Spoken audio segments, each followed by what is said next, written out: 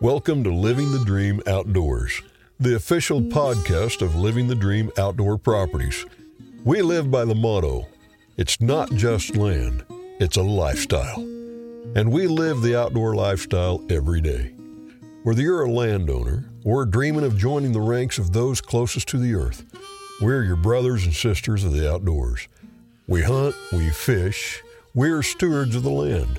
And our Living the Dream team will show you the way to enjoying the land and all the outdoor pursuits it has to offer. Here's your host, Bill Cooper.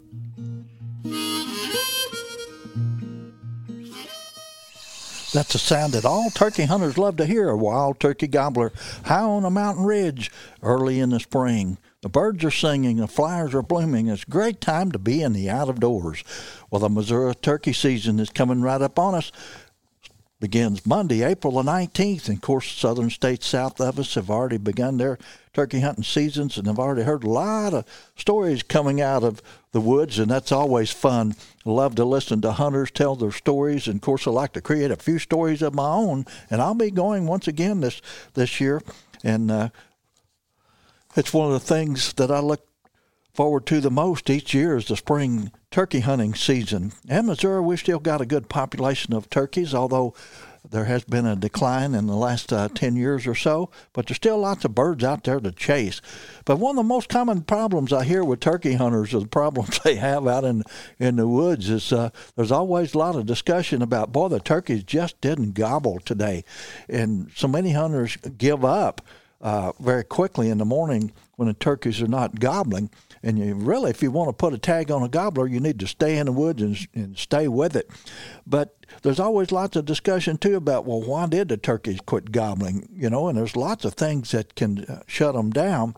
And it's pretty frustrating because we like to go out there, we like to hear that turkey gobble, and if you're really into turkey hunting, you get really excited about hearing a turkey fly down off of the roost. You hear him coming through the woods, and they eventually will get close enough that you can hear them dragging their wings in the leaves, or you may even be able to hear the spitting drum. And then you know that turkey is extremely close, even if you can't see them. But turkeys don't follow our script. You know, they'd all die if they did, I guess. But the fun is being out there and communicating with those birds and hearing them gobble, and, of course, being able to see them strut as well.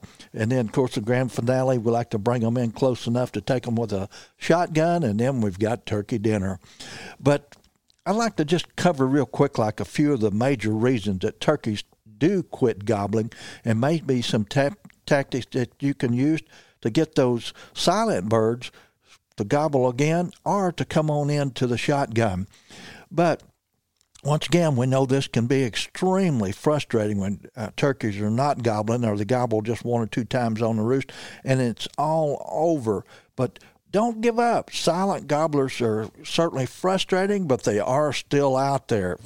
But we know, if you're an experienced turkey hunter, that is, that gobblers' moods and their behavior change from one day to the next. Just because they gobbled great yesterday doesn't mean that you're going to gobble good today. But there's some factors that play into gobblers getting shut-mouthed or tight-lipped. And bad weather is one of the best examples I can think of, because when the weather turns sour, if it's windy and rainy, the gobblers are may not gobble at all. If they do gobble, it's probably just going to be one or two times on the roost.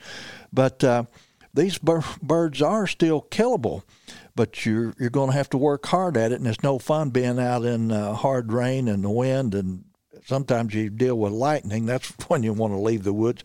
But high winds can really shut gobblers down. And even if they do gobble with a high wind, you may have a very difficult time calling them. And, of course, this can be a big problem out in the plain states where you get a lot of wind. But cold temperatures can shut turkeys down quickly, particularly if they're not used to it. Now, up in the northern states where they deal with cold a great deal more so than the southern states, that's not going to affect them as much. But even low barometric pressure can make turkeys go quiet. And research has proven to us that birds do gobble more during high-pressure systems. So you might pay attention to the weather before you go. You know, we can stand in our bathroom and look at ourselves in the mirror lots of times and see the main problem that causes turkeys to shut down. That's just plain old human pressure, just heavily hunted areas. And that's going to shut turkeys down because human interference is one of the worst things we want to see happen during our spring turkey seasons. But if we hunt public properties, we've all bumped into other hunters or had hunters try to work the same birds that we work, and somebody winds up bumping that bird and shutting him down. But radio tracking studies indicate that many turkeys that are disturbed by human contact, whether they're bumped, shot at, or spooked somehow, they simply relocate to less pressured areas. And that's just kind of common sense, but we tend to think they're just like ghosts and they just fell off the face of the earth somewhere. But they're still out there, but they may have moved a great distance to get away from the hunters. And sometimes gobblers will go quiet for a very predictable reason. Hens. Yeah, that's what's going on out there. It's a breeding season, and the toms are certainly interested in the hens, and they're going to follow them around on a string a lot of times.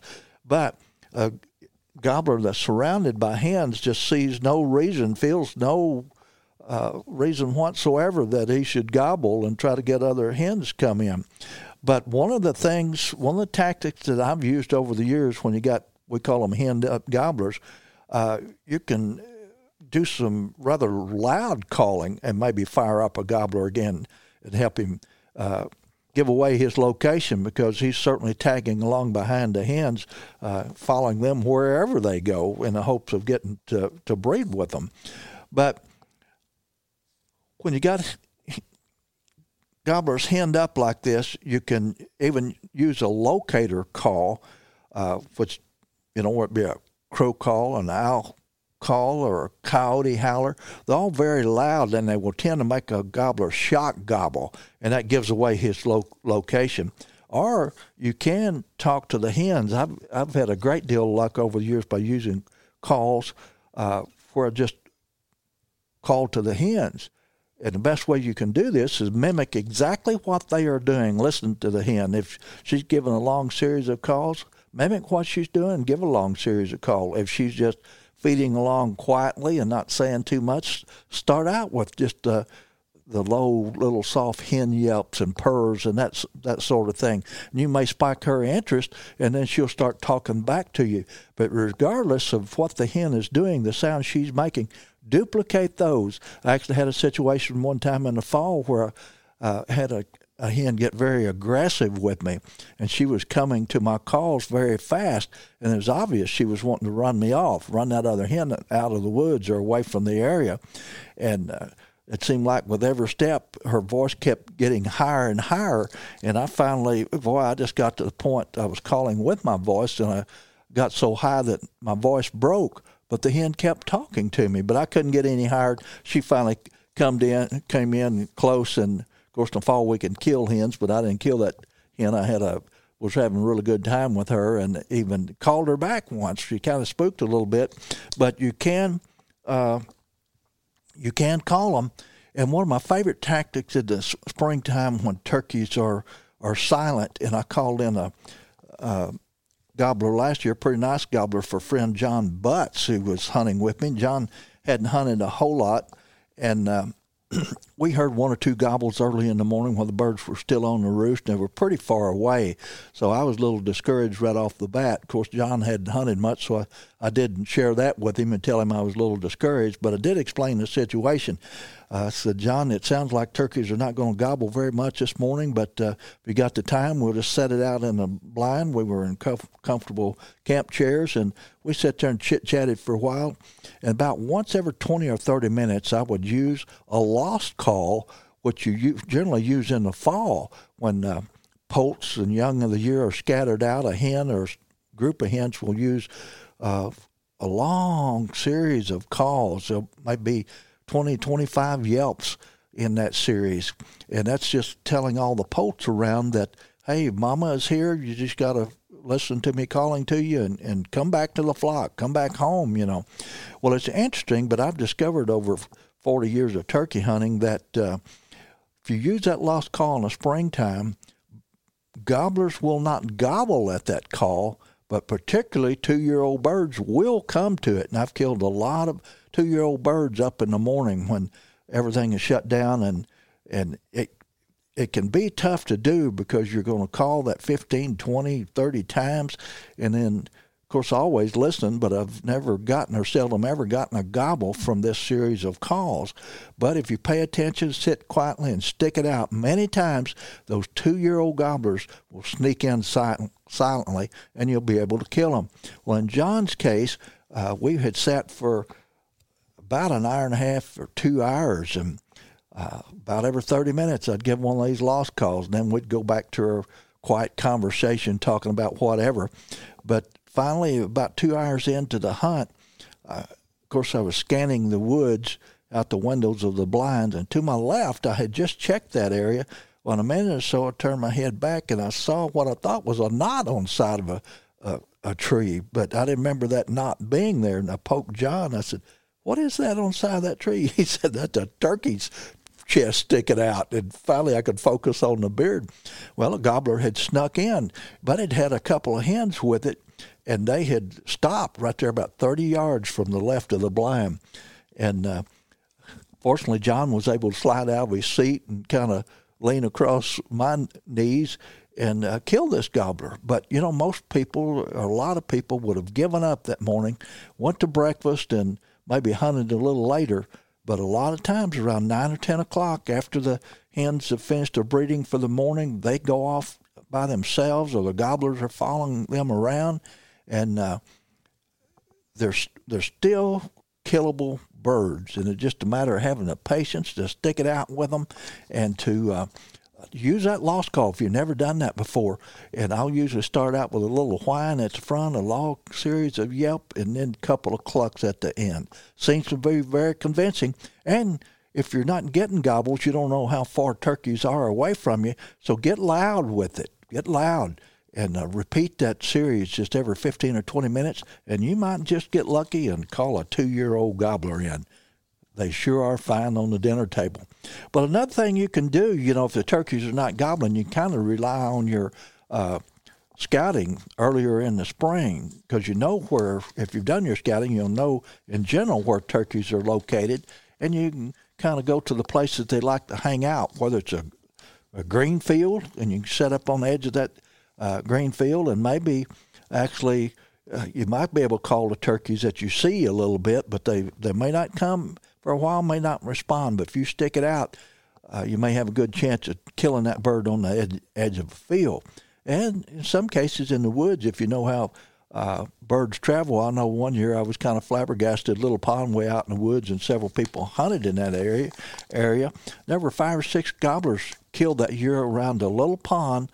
And it was just a watering source late in the morning for those gobblers, and people knew that. And these hunters would set up on that pond and really didn't do any calling at all to the gobbler, but they were able to harvest one. Kind of an ambush situation. Not as much fun as hearing them gobble early in the morning and call them off the roost and watching all that take place. But another thing you can do when gobblers are silent for several days is begin to try to roost one the evening before. And it's a great technique to get in close. And, of course, you don't want to be real aggressive, stomping around in the woods and all that sort of thing. You're best to wait right down the evening before dark and be on a high listening point where you can hear birds either gobble or fly up to roost. And if you can, move in tight and try to find even the exact tree where that gobbler is located. And then you could go in early the next morning and begin to work that gobbler. If I know exactly where they are, I just start out with some soft tree yelps, and the turkey responds. I may talk to him just a little bit, but not very much, because if you talk to a gobbler too much while he's sitting on a roost, he'll stay there, because as it's getting daylight, he's expecting to see that hen in the woods. But many times I've had gobblers fly down right to me, land within a few yards, and you kill them pretty quickly. But more often than not, they seem to fly the other way. And that's probably because they're hearing hens in that direction. But if you stick it out, that gobbler will remember that there was a hen in that area early that morning. He may go service some hens and then may show back up at your location at 9, 10, 11 o'clock. So stick it out, stay in the woods, keep hunting hard, and even when they're silent, you can kill them. And you know what? Killing a big turkey gobbler is one of my most favorite outdoor passions. I always dream about turkey season. And I encourage you, too, to make the effort, get outdoors, and live your outdoor dreams. I'm Bill Cooper.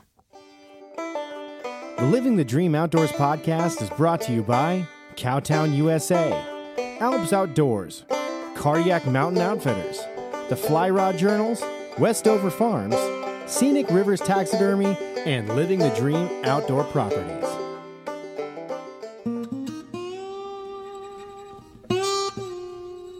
Land ownership is the American dream. Land is the basis of all life. Our wise use of this most precious of resources ensures the survival and growth of free institutions and our American way of life. At Living the Dream Outdoor Properties, we value the traditions and freedoms that land provides us. Every day we seek the solace of a mountain sunrise over traffic jams and smog, the calming silence of a bubbling stream over the sirens of the city, and the quiet of the countryside over the hustle and bustle of the world. We hunt, we fish, we farm. We live off the land. It's our mission to help our clients live out their dreams on the land as we do. At Living the Dream Outdoor Properties, we believe that it's not just land, it's a lifestyle. Join us 5 days a week on Living the Dream Outdoor Podcast as the Living the Dream Outdoor Dream Team explores the most desired outdoor properties in the Midwest and whisks you away to incredible hunting, fishing, and outdoor recreation opportunities. Host Bill Cooper, an inductee of the National Freshwater Fishing Hall of Fame, will be joined by members of the Living the Dream Outdoors team each week as they tell tall tales, unveil tips and tactics, and rub elbows with some of the biggest names in the outdoor world. You'll also find the Living the Dream Outdoors podcast on your favorite social media platforms, including Facebook, YouTube, Instagram, and TikTok.